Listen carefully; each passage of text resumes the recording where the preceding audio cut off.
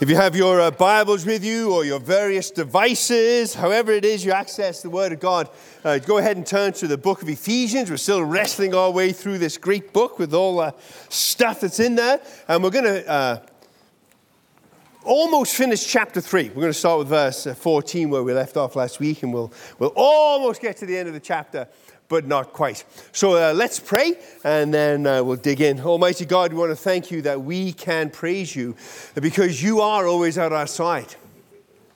You know, honestly, Lord, sometimes it doesn't feel like that. Sometimes it feels a little bit like we're wandering in the wilderness. Sometimes it feels, like we've got to fight on our own. Sometimes the darkness of the world kind of can get a hold of us. We think of the suffering around. I think of this war in Ukraine and conflicts in Africa and stuff that happens around in the world that we hear of, and it can be a bit overwhelming, Lord. And so sometimes I just kind of like to push that aside and not think about it because it gets too difficult. Because we want to live this life of praise, and we want to know that you're at our side, and that's part of what we're going to talk about this morning. So, Holy Spirit, we recognize your presence. We thank you that you dwell amongst us and within us. We thank you that your word is your sword that you use to cut deeply into our hearts and into our lives, to heal that which needs healing, to cut out that which is ungodly, and to do some great surgery. And that's what we ask that you would do with us this morning, Lord. Whatever it is that you know that we need, we open ourselves up to you to do that within us. We pray through Christ, our Lord and Savior. Amen. All right. What do you need? What do you need?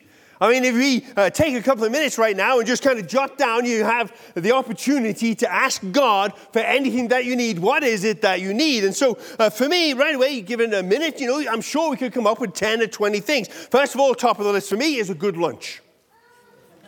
I know I should be looking forward to visiting with some of you after worship, but mostly I'm looking forward to lunch. It's very important to me, and so Lord, help me have a good lunch. Maybe for some of you, it's, man, you know what? I wish I could get some debt repayment going here. The financial pressure on me is kind of crushing me. So Lord, just let me figure out how to get rid of this debt. For some of you, maybe the first thing on your list was, Lord, I could really use some good friendships. Some people I could really share life with. Some people I could call up any old time and say, hey, let's go and do something fun. Or call up at 2 a.m. in the morning and say, I can't sleep because this is driving me crazy. Can you pray for me? Some of us, that's kind of the top of the list. And then if we think a little bit longer and I give you a few more minutes and come down, maybe we'd sort of get past those things that are top of the mind and sort of come down to some more foundational layers of things that are needed in our life. Maybe instead of me praying for lunch, you'd be, Lord, help me to, have some discipline where food isn't an idol of mine. Maybe we go on a bit further and say, Lord, it's not just debt, but the truth is that my life is out of control. And debt's just a symptom of the inability I have to control my desires or to not have control in my life, whatever it is. And maybe we pray, Lord, I know why I don't have friends, because I drive them all away. Because I know that sometimes I'm so broken that I become selfish, and it's just difficult for friends to keep with me because it's like it's a one-way street. And I know, Lord, that there's some things in my life and in my heart that need to change if I'm going to have the friends and I'm going to have the connections that I want and need. So today, we're going to look into the scriptures, and we're going to look at how the Holy Spirit inspires the Apostle Paul to ask God for the Christians in Ephesus, which is modern Turkey. He's going to ask them, he's going to give them a prayer for them because he's going to pray according to the inspiration of the Spirit for what people need. It's interesting, I was listening to a lecture by Lynn Cohick, who's a sort of New Testament scholar and specialized in Pauline literature and women in the church and all these different things. Great scholar. And she said something really interesting about this passage. She said, those times when we run into people, we have friends, and disaster has hit their life. And you're almost afraid to go over to their house because the sorrow is so great, the grief is so great, the pressure is so great, or whatever the case is, you're kind of scared to go because you know that anything you say will just kind of sound a little bit trite. Because, it's just so, the grief is so profound, or the worry is so great, or the guilt is so severe, whatever. You know, man, I know I should go and see them, but I don't know what to say. I don't know what to pray.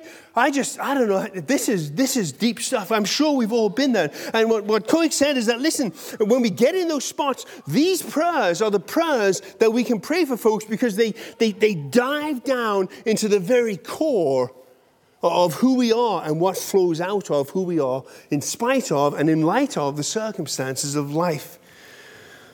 Paul prays from prison. He's been there, as I said, for about 4 years now, chained to a Roman guard. And yet somehow he knows that he can pray now as he faces even death, that these are the significant prayers for people when everything has gone to pot. When we are looking at a life and death kind of a deal here, this is the prayer. These are the deepest prayers for the deepest needs, driving at the very core of our being that carry us through when everything else is going to pot. So let's read the prayer and see if we can pick up the 4 or 5 things, a bit of a debate, that Paul prays for these people whom he loves, remembering that he's praying this prayer from prison. All right, here we go.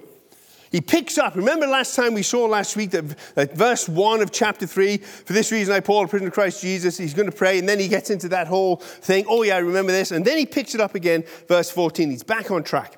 For this reason I kneel before the Father, from whom every family in heaven and on earth derives its name. And I pray that out of his glorious riches, here's one, he may strengthen you with power through his Spirit in your inner being, so that Christ may dwell in your hearts through faith. And I pray that you, being rooted and established in love, may have power, together with all the Lord's holy people, to grasp how wide and long and high and deep is the love of Christ, and to know this love that surpasses knowledge, that you may be filled to the measure of the fullness of God. Quite a prayer. Now, before we dig into the actual prayers, there's just a few things I want to remind us of to sort of set the tone a little bit. The first thing that I want to say is that that whole prayer in the Greek text is one great big long complicated sentence. This is Paul just sort of all wrapped up. And it's a very, very difficult. You'll see there, did you notice that these different prayers are kind of connected? Our translation says so that. It's a Greek little word, hina. And part of the problem is that it's very difficult to figure out how this passage goes together. As a matter of fact, one New Testament scholar I read said that this passage brings about exegetical pandemonium. So you got to imagine a bunch of, middle-aged New Testament scholar at the Society of Biblical Literature, enraged, red-faced, pounding the table about what this little word hina or so that means and how it ties together. So that, along with some other things, he said it's just crazy because it's this one big prayer, this jumbled out thing as Paul pours out his passion. And we know it's passionate because he says this, for this reason I bend my knee or I kneel before the Father. See, here's what you need to know. The typical stance or physical body position in biblical days for praying was standing. It was standing. And as you read through the Bible and people are praying, you should imagine people standing before God. But there were some exceptions. And the exceptions where the people don't stand, where they in fact kneel, are the especially emotionally charged prayers. I mean, when they really get into it, when they're really going to pour out their heart, when this is something that is absolutely critical, when it's kind of a life and death deal, instead of praying, they're on their knees before God, and people say, oh, that guy, he's really getting caught up there. So when he says, I kneel before the Father, this is Paul at his most passionate. He's saying, listen, you need to understand that I understand that you got stuff going on in your life that's deep stuff that we need to address in prayer, because I've got stuff going on in my life because I'm in prison facing death. Third thing, just to set things up. He says, I kneel before the Father. And the idea here is one of intimacy.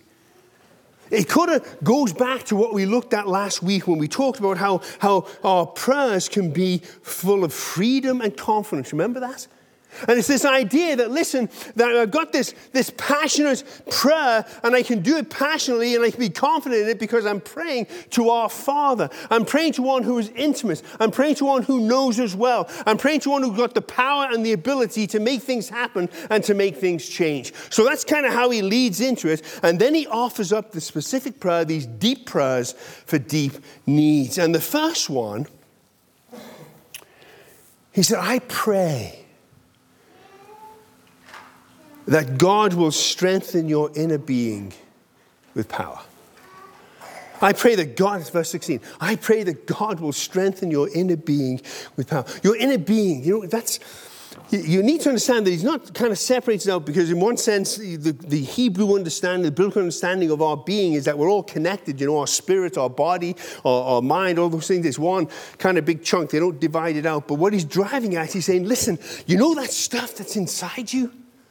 You know that stuff where all your feelings are? You know that stuff where all your mind is? You know that place within you that kind of keeps you awake at night and encourages you or discourages you or brings fear? Or, you got the twirling in your stomach. I pray that part of you would be strengthened by the power of the Spirit.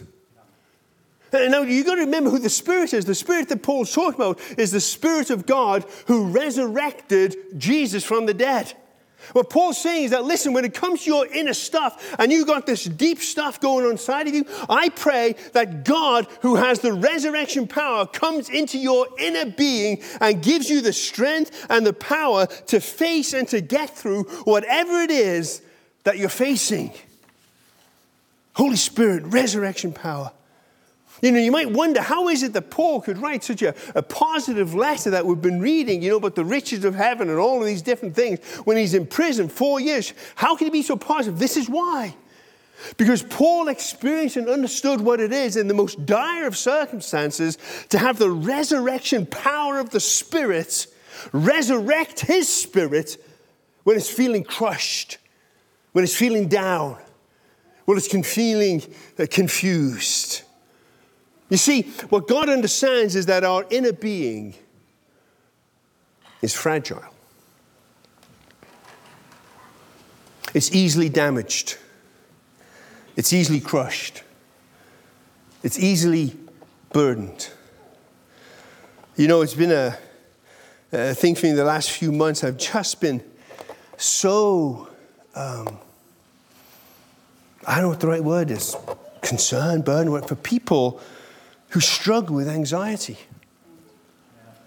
It's just rampant. We had our day of fasting and prayer here last Saturday, and I was praying. I said, Lord, I don't know if there's a spirit of anxiety or something in our fellowship, or if it's just the way it is across North America. But there are so many people who are seized up with anxiety.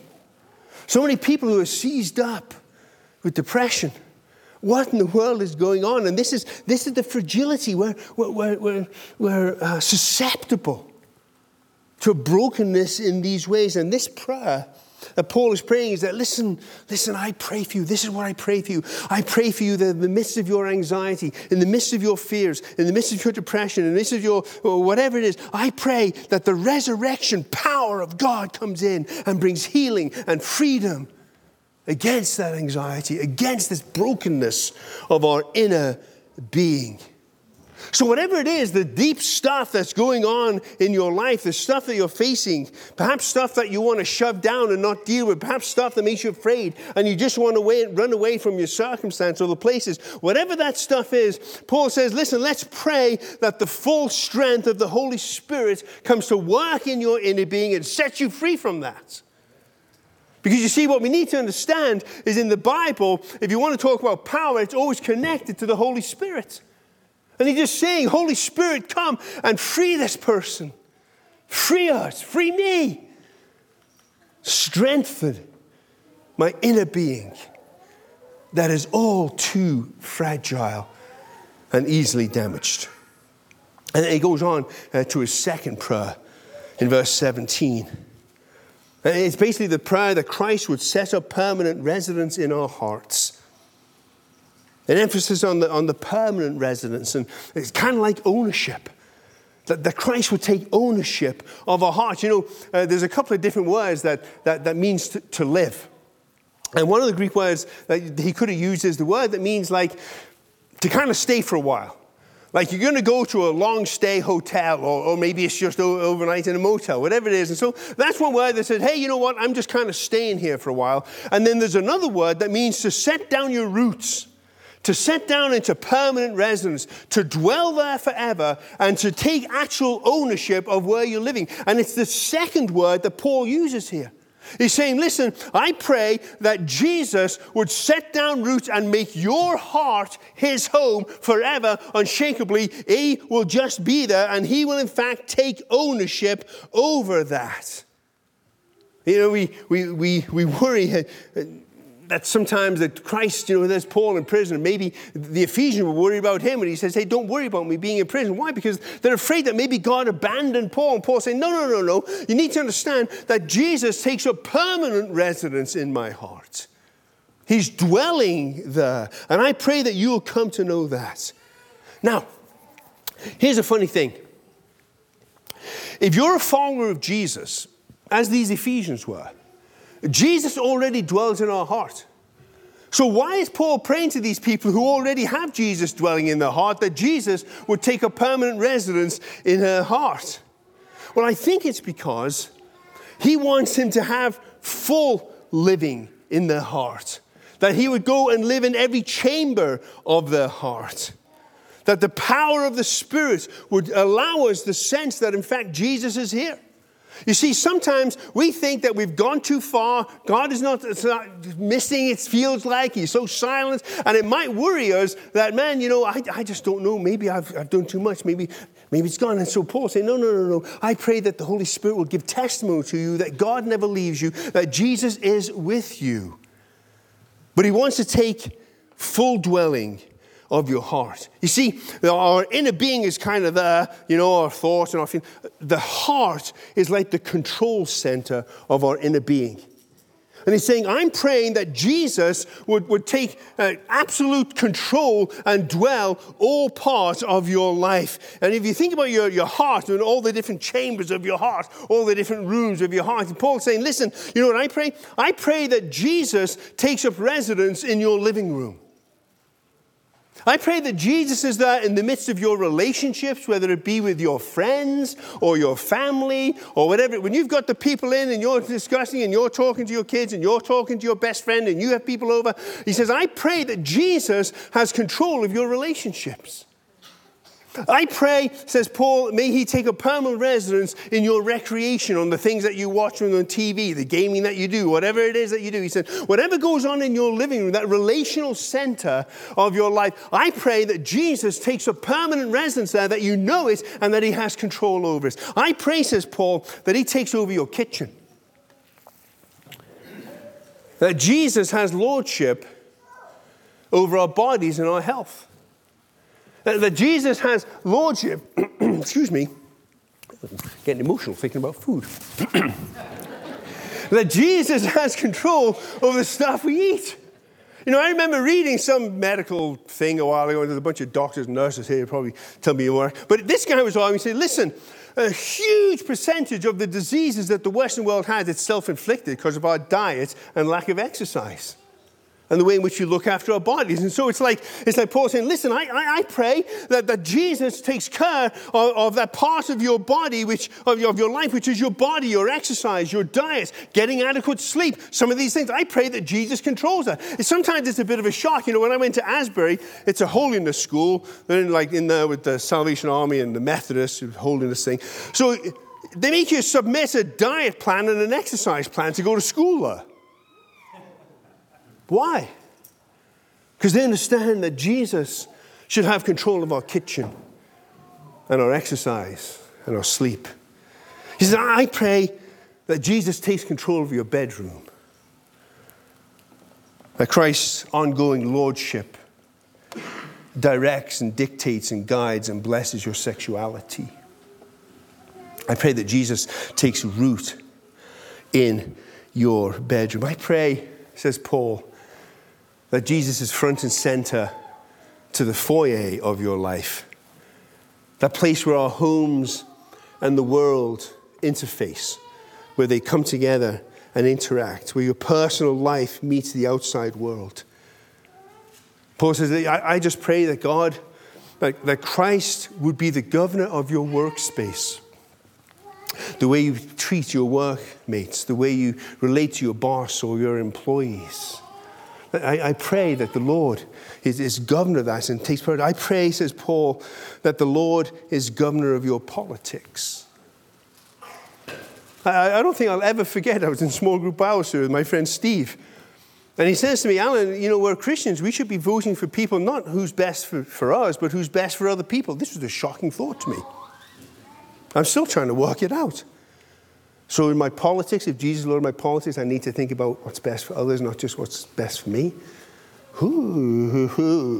That's kind of weird and funky. How do you run that out? As Paul's saying, listen, the foyer of your life, that place where your personal life interacts with the world. I pray, says Paul, that Jesus takes up the permanent residence there and he takes ownership of where your life meets the world. I pray, says Paul, that Jesus takes residence and lordship of your basement.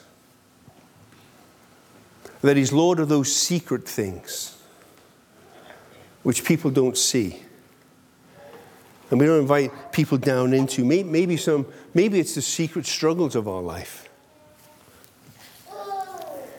Maybe it's the temptations that we all too often fall prey to. Maybe it's addictions that have us in chains down there. Maybe in the basement, maybe it's the secret good things that you do, the secret $200 you slide somebody that's having a hard time. Paul says, I pray that Jesus takes control of your basement of your life. Those things that only you know about and you don't tell anyone else about. I pray that Jesus, says Paul, takes up deep, permanent residence in your heart, in every part of your life. Then he goes on with the next prayer. Next prayer is in verse 18, and this is where the exegetical pandemonium really kicks in. You see, when we read it in the New International Version, what it said was, what does it say? Let me read it for you again. Verse 18, may have power together with all the Lord's holy people to grasp how wide, how long, how high, and deep is the love of Christ. But the truth is, as the NIV translators slip in the word, the love of Christ. That's not actually in the passage of Scripture. The New American Standard Bible has it better. This is actually what it says. So that Christ may dwell in your hearts through faith, and that you're being rooted and grounded in love. That's where you are. You're rooted and grounded in love. Here we go. Next, keep on. Next slide. This is the key one. No? The next one is the important one. That's the least important one. We don't have it. Uh-oh. Sorry, John. I thought I was clear. It's a simple thing, but I screw up communicating with these guys all the time. This is the second time now I've given them the wrong verse. This is what it says in the New American Standard, verse 18. Being ground rooted in love, may be able to comprehend with all the saints what is the width and length and height and depth, and know the love of Christ. You see, the truth is, in the passage of Scripture that Paul actually authored, it just kind of leaves left hanging there.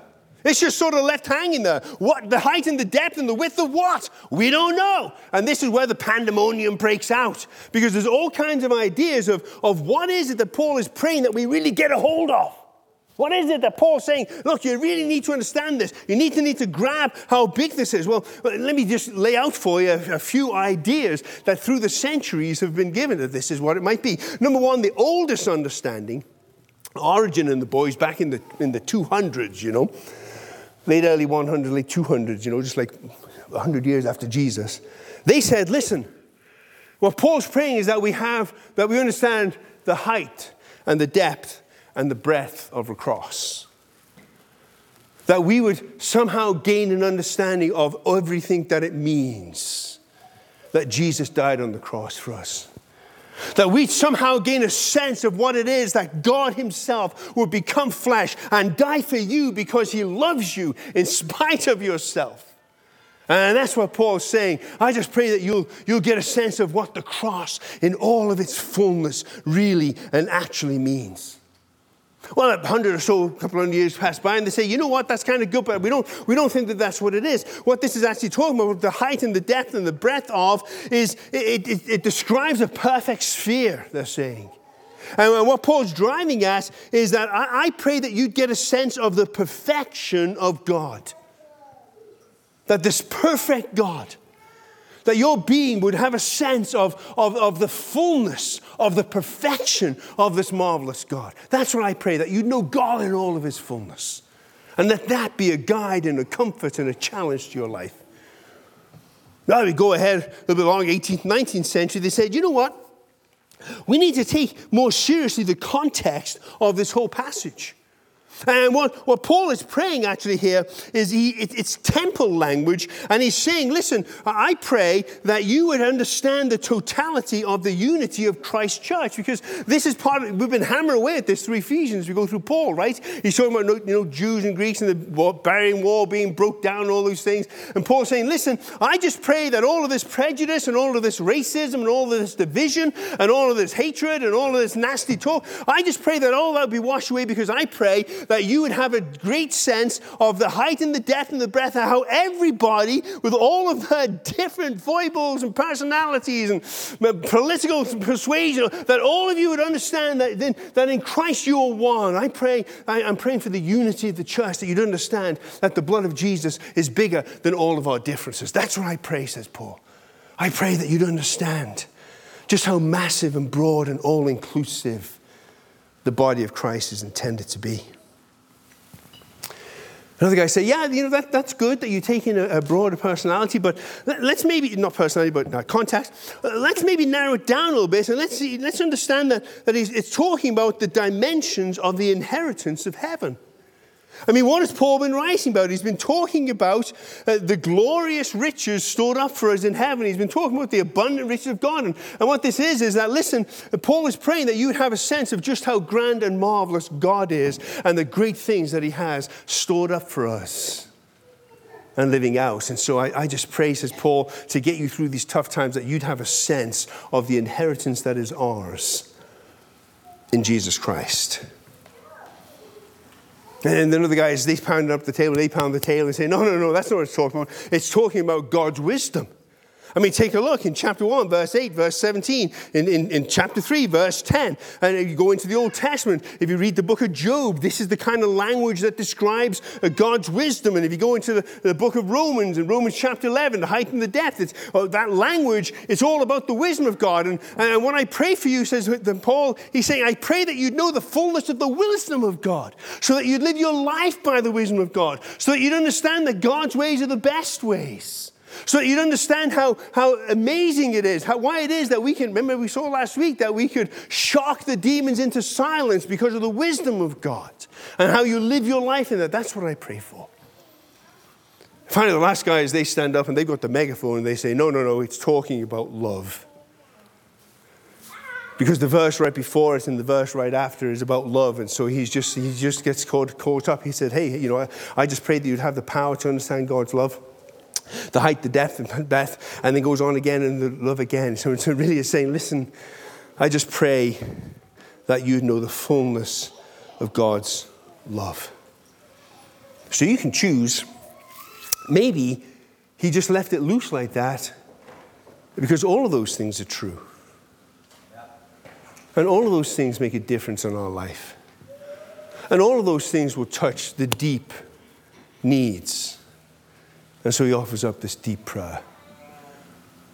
I'm kind of suspicious that that's the way it is, but really, I kind of think it's love. I'm happy for you all, but I think it's kind of love, because it's right there in the midst of love. And it makes sense, because the next verse that he says in verse 19 is that I pray that you'll know the unknowable love. Man, you want to talk about what's at the very, very core of our deepest need. When you brush away all of the shrub, this need to know that we are loved. A few months ago when I was meditating through this passage, in my daily devotions, I thought, man, why do we need the Holy Spirit's power to know God's love? That seems kind of weird. I mean, God, Jesus died on the cross. Well, I'll tell you why. It's because for many of us, there are barriers that are stopping you know how much God loves you. There's all kinds of barriers that the Holy Spirit might have to break down and smash down and throw away the rubble before you really understand God's love for you. Maybe it's that you just think you're too insignificant. You've kind of been told all your life you won't amount to much, and so why on earth would the King of creation, who whispers and mountains shatter, why would he care about you? Why would he care about me? Maybe it's that we just feel too insignificant. Yeah, it's okay, God's a God of love, but not me. For some of us, the barrier is that you were abused. And you were taught by the actions of other people that you're unlovable in some weird twist that the enemy puts in our mind, that when you're the survivor of abuse, that somehow it's your fault and you deserved it and you don't deserve much better. And you kind of live your life that way. That this is what I'm for. This is what I deserve. I can't expect anything better. And just to know that you're worthy of love by anyone, let alone God himself, is a barrier. For some of us, it's because we've messed up so much. And there's so much sin in our life that we think God must be just sick to death of me. Because I keep doing this or I don't do that, and it's the same thing over and over again, or I invent ways every day to do new sinful things and to hurt people more. And so for some of us, it's like, God, I know that you know me, and these other people, they may think that I'm okay guy, but you know me, and you can't love me. You can love these other people because they're awesome, but the junk that goes in my life and the things that go on in my heart, you can't love me for that. It's a barrier that the Holy Spirit has to smash through. For some of us, sometimes it gets on the other side of things. And we just experience this great disappointment with God. And you begin to wonder, this God who's supposed to be a God of love, man, I don't feel it and I don't see it. And I'm just disappointed that God didn't come through for that prayer that I prayed 1,000 times and the mess still ended up happening. It didn't get better. So it's pretty tough for me to believe that God loves me because I'm so disappointed in him. And it's going to take the power of the Holy Spirit to break through that disappointment. For some of us, it's gone even beyond disappointment. For some of us, we see the evil in the world and we're prayed about and we try to make a difference and the evil still happens, so we're angry at God. Call yourself a God of love. How could you let these kids suffer? How could you let this happen? Where were you when this was happening to me? And there's anger and hurt and brokenness. And you need the power of the Holy Spirit to somehow make sense of that, because I can't make sense of that. I can't. Like, this is one of the deals where, okay, anything I say was kind of trite in front of this and some kind of academic theological explanation of why this would be and why this would be so. Who gives a rip? It takes the power of the Holy Spirit to come and do this ministry, to break through these walls so that you can understand the love of God, that you can know the love of God. You see, this word for know is not an intellectual knowledge, it's a word that means an experiential knowledge. Paul prays that no matter what your circumstances of life, what you need to have happen in your life is you need to experience God. You need to have this nonsensical, unfathomable, inexplicable experience of the love of God coming and overwhelming you and brushing aside these barriers and smashing through these barriers that have got you locked away from the love of God. It's actually the word that's used for sex. It's the idea of well, hopefully some of you don't know, but for those of us that do know, That experience of sex when you're oblivious to your surroundings. That your life is caught up, enraptured by it. And what Paul's saying is that, listen, what I pray is that you would experience the love of God to such depth that everything else becomes oblivious, that everything else just fades into shadows, that everything else is just sort of no value because you're enraptured, you're wrapped in, you're caught up into the seventh heaven by the love of God. That's what Paul is saying. That's what we all need. That kind of experience of the love of God. It takes the power of the Spirit to come into our being and to do that. Because you see, it's the love of God, the knowledge that surpasses knowledge, the unsurpassing knowledge of God. I wish that you would know the unsurpassing knowledge of God. What kind of a weird thing is? And what Paul's saying is that, listen, you might think that you know that God loves you, but no, you don't.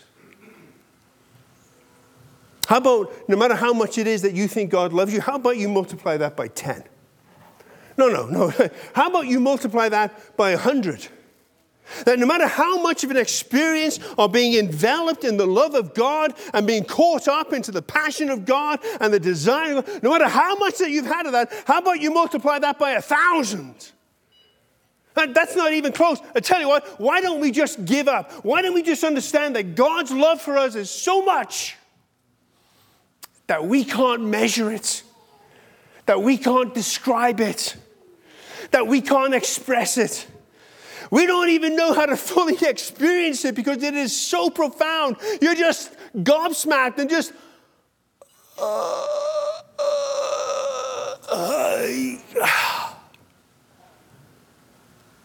and maybe we're getting close to understanding the unknowable love of God when that's our experience. Because you see, what Paul understands, that we need to understand, is that when you live in that knowledge of the love of God, everything else that we've been told, all the things that we felt, all the fears that we have, all everything else, it just shrinks to insignificance. It just doesn't matter anymore. It just allows you to carry on. I've told you before that one of the greatest gifts that my mom used to give me when I was a little boy, I've told you this, I know it's boring, but too bad, I love this story because it makes me feel good. When you're a little boy and you go to school, you're a little kid and you get picked on. Mommy, Jimmy said I have pointy ears and called me Mr. Spock. Who cares? Who's Jimmy? He's not family. He's nobody. He's nothing. Forget it. Who cares what Jimmy thinks? Now, it's not good to write people off, which is the thing to struggle with. But this sense of a moment saying, listen, when you understand the love of your family, when you understand the love of your Father God, to whom Paul is praying this for you, when you understand that kind of love, when you're caught up in that kind of love, when you're enraptured by that kind of love, what other people think, what other the world says, it doesn't matter a hill of beans. And our inner being is strengthened and the brokenness is healed. Well, then he goes to the last prayer, the climax of the prayer. I mean, all the scholars that are having this, pandemonium, they will agree with this, that this last portion of the prayer is the climax. Is what Paul is saying. But now let me tell you the ultimate. Let me pray for you the ultimate of what it is. I pray, just like Dave prayed, that you will be filled to the measure of the fullness of God. What in the world does that mean?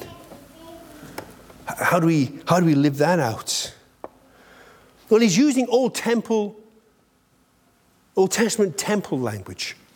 Remember Isaiah when he said, I saw the Lord and his glory fill the temple, the train of his robe filled the temple, glory. We sing songs about it and all that kind of stuff, It's that, being overwhelmed with the glory of God. This is kind of like it is. What Paul is saying is that, listen, you are a temple of the Holy Spirit as an individual, as a church. Remember, we just saw the other week about God's building a temple, all these bricks put together, this whole thing. And he's using this language and he's saying, listen, may the fullness of God, everything that God is, fill you up as a person and as a church. May May the wisdom of God fill you up. May the power of God fill you up. May the truth of God fill you up. May the beauty of God fill you up. May the justice of God fill you up. May the love of God fill you up. May the grace of God fill you up. So that when people encounter you, Alan Jones, and when people encounter you, Grand Prairie Church of Christ, that they will encounter in some way and somehow get a glimpse of the majesty and the wonderfulness of who God is. This incredible prayer that we, broken, empty people, be filled with the measure of God that only God can measure. That's kind of that weird thing. What do you mean? Filled to the measure of the fullness of God. What he's saying is that I want you to be so filled with God and all that he is that only God could measure it. That only God could describe it. That it's beyond anything that anybody else can measure. Only God can measure how much he wants to fill you up and form you into the image of God that we started out as before the fall.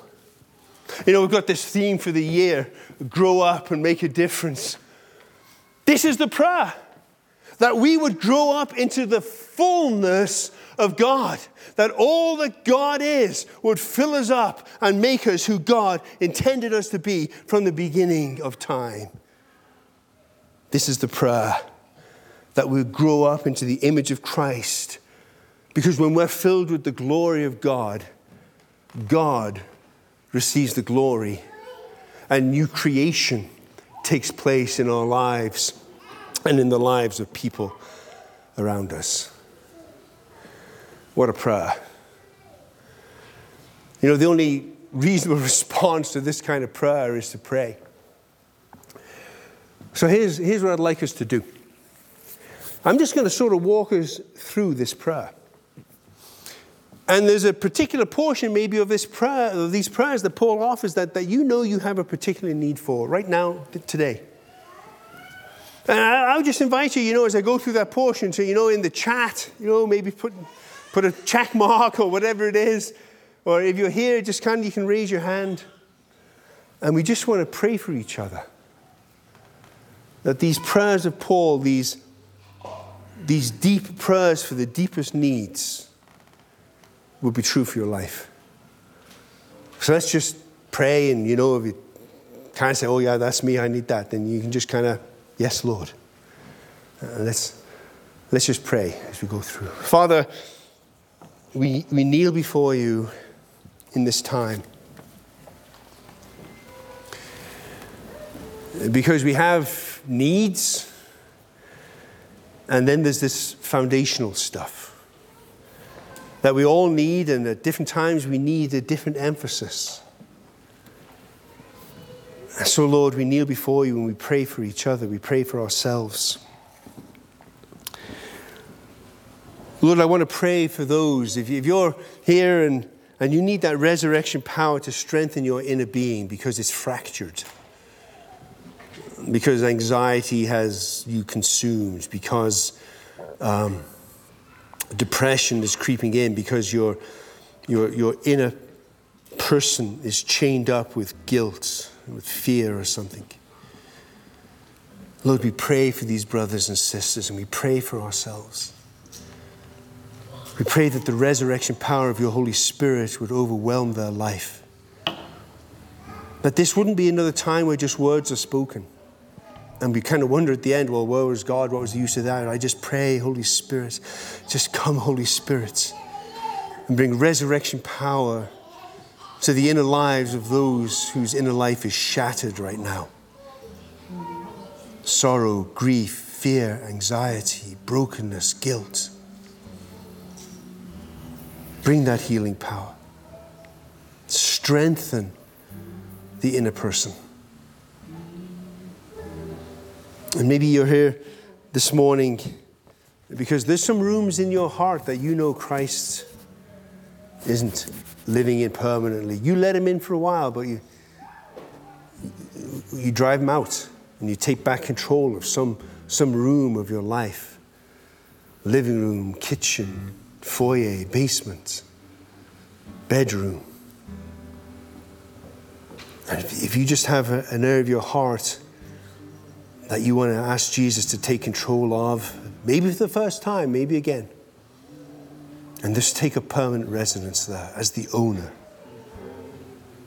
We pray, Father, for these brothers and sisters who have something specific that you've laid upon them, some area of their heart, their life, which needs to be yielded to you.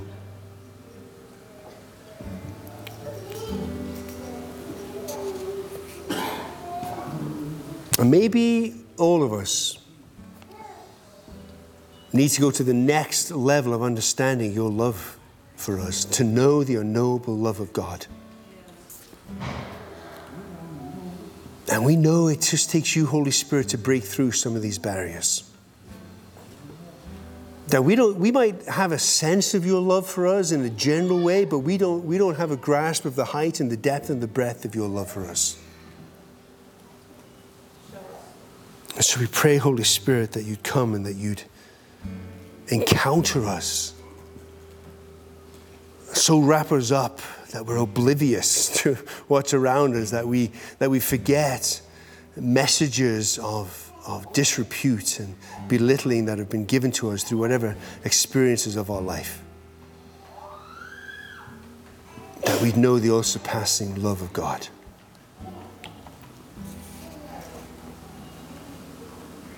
And Lord, for all of us,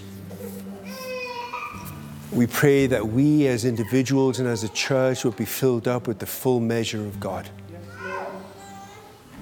That your entire character, your love, your grace, your forgiveness, your kindness, your goodness, your truth, your mercy, your strength would fill us up,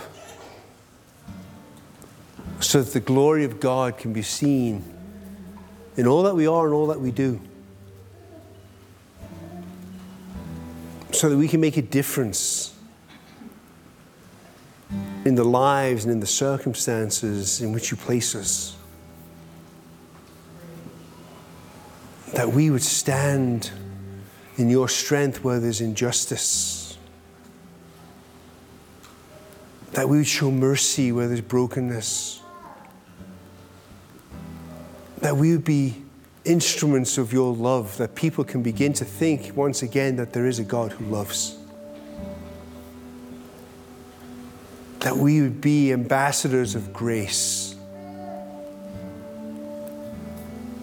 to love and to honor even those who harm us, wish ill towards us. Fill us up, Holy Spirit. Fill us up. Fill us up, Holy Spirit. Because we want to be full, to the full measure of the living God. We pray these deep prayers for our deep needs through Jesus our Savior. Amen.